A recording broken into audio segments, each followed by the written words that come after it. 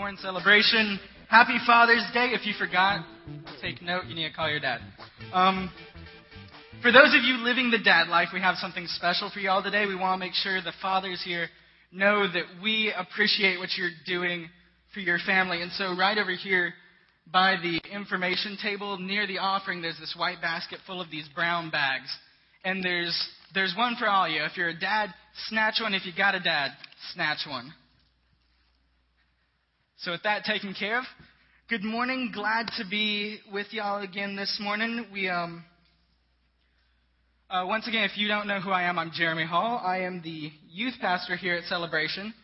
Our pastor David, and usual preacher, isn't here this week. He is in Las Vegas with his wife Donna. I know it sounds like a party, but they're out there working with a church planting organization that is interested in supporting us as we continue in what we're doing at Celebration. So this is a really exciting time to be here and to be a part of what we're doing. If you don't know this, we're going to be wrapping up services here at the school pretty quick, and in the fall, we will be starting up Celebration again at the Rave Motion Picture Theater over at the Galleria. So it's a really exciting time to be on board with what Celebration is doing. So be praying for us and be praying for David and Donna as they go through the evaluation process out in Vegas. Being Father's Day, I was really excited. I didn't plan this, by the way, but we're talking about the father in the prodigal son these 2 weeks, and I'm excited that it landed like this. So it looks like I planned something really cool, but I didn't. But what we've been looking at is we are in Luke chapter 15. At this point in Jesus' ministry, he's gained some notoriety. He's something of a celebrity. Folks know who he is, and they want to see him. They want to see this famed preacher. He's growing in popularity and notoriety. He's controversial, and he heals people with no down payment. So everybody likes Jesus. And so when he teaches, folks know where he is, and they go there to hear him. And so this is one of the sections where he is giving a sermon, and folks know where he's going to be. So there is a crowd that is amassed. And as is usual for Jesus, the front rows are occupied by the super sinners, the ones in the community that the people know as the sinners. Those are the bad kids. And so they're occupying the front rows, and the religious people, of course, see this, and they say to Jesus, "Jesus, why are the best seats given to these sinful people when there's folks like us here who deserve the front row?" And so Jesus responds through a series of parables. Something I love about Jesus is when people try to trap him in big questions like this one, he responds in a weird and imaginative way. So we get to dive into the imagination of Jesus through this parable. So if y'all throw this up, this is Luke chapter 15, starting at verse 11. There was once a man, a rich man, who had 2 sons. One day, the younger son said to the father, "Father, give me my share of the estate," which is shocking. In this culture, it is a capital offense to dishonor your father. And this young man just walked up to his dad and said, "Dad, I hate you, and I wish you were dead. Give me the money that's coming to me at your funeral." And shockingly, the father divides the estate and cuts the son a check for the value of half of his net worth. Not long after that, the younger son got together everything he had and left. He leaves the family farm, he leaves the estate and his life behind to start a new one in a distant country. And there he squanders his wealth in wild living. After he had spent everything, there was a severe famine in that whole country, and he began to be in need. The rain stops coming, the food stops growing, and the bottom falls out of the economy. Everyone's in trouble, but he, living off of his dad's check, finds himself in serious need, having never worked in this country, having lived only off of his daddy's money. He has no idea what to do, and he's in serious need. So he went and hired himself out to a citizen of that country who sent him to his fields to feed pigs. And this is another major detail. There's a Jewish phrase from this period of time that goes something like, "Accursed is anyone who tends swine." It's understood that you don't do this. For the Jew, the pig is an unclean animal. You don't eat it, you don't touch it, you don't feed it, you don't pet it. I know they're cute. But you don't do this. If you do this, you catch its uncleanliness and you become ritually unclean. So this young man has, in essence, ruined his family, ravaged his body in wild living, destroyed his inheritance. He's squandered. The word actually is an agricultural word. It means like the same thing as to sow. He's taken his money and just thrown it everywhere he goes. He's squandered his prosperity, ruined his family, ravaged his body, and now he's even poisoned his soul. And he's at the point where he is so broken and so hungry that he craves the slop, the garbage, and the dried, unedible pods that he's feeding to the pigs. But he can't even afford that. And he has a revelation. And he says, "How many of my father's hired servants have food to spare? And here I am starving to death, feeding pigs." So he says, "I will set out and go back to my father and say to him, 'Father, I have sinned against God, and I have sinned against you. I am no longer worthy to be called your son. Make me like one of your hired servants.'" So he got up and went to his father. And so this is a long journey back, and the whole time he's repeating this. He's practicing his speech that he's going to give his dad when he gets home. "I'm no longer worthy to be a son. Just give me something to do and give me some food."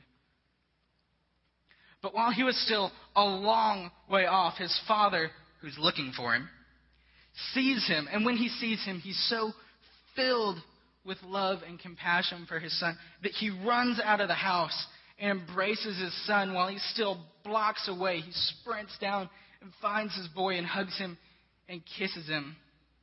And the young man starts his speech. "Father, I've sinned against God in heaven, and I've sinned against you. I am no longer worthy to be called your son." But the father interrupts him here. He doesn't let him finish, because this confession of his sin is enough for him to welcome the son home. And the father stops him and he says to his servants, "Quick, bring the best robe and put it on. Put a ring on his finger and sandals on his feet. Bring the fattened calf and kill it. Let's have a feast and celebrate. For this son of mine was dead but is alive again. He was lost but is found." And here the son, who must have been shocked, because he believes that he's ruined all of this, that life is gone and he could never have it again because it's so far beneath him. He's so far gone that he could never come home. But the father tells a new story about him, and the father says, "You can be my son again. You are welcome to come home." And so the son has to choose whose story is he going to believe. Is he going to believe what he says about himself, that he's broken and useless and can never be loved? Or is he going to believe what the father says, where the father tells the story of reconciliation, saying, "You are my son and you can come home and have this again"? And so we see in the last slide that he does accept that, and they began to celebrate. He goes in and the party starts. And this is a kickin' party. When it says fattened calf, understand that this is a big old cow. They have a ton of food. This is meant to be a big party. Everyone in town is invited. And so this party is roaring. And this is where we stopped last week. But it's not the end of the parable. As we keep going, we remember that there's an older brother, the one who has stayed with the father. Meanwhile, this older son was in the field working. And when he comes home from his day in the field, he comes close to the house and he hears music and he hears dancing and he sees the lights. And so he calls one of the servants over and he says, "What is going on? What is this?" And the servant tells him, probably excited, "Your brother's home. He's alive and he's back, and your dad has killed the calf. Everyone is here. The whole town is back to celebrate that your brother is alive and a member of the family again." And the brother is furious. He is so angry that he refuses to go into the party. He won't go in there. And so the father gets word of this and comes out to try to get his oldest son to come back in. And he begs him, come inside. But the older son says, look it, all of these years I've been slaving for you and never disobeyed your orders. Yet you never gave me even a young goat so I could celebrate with my friends.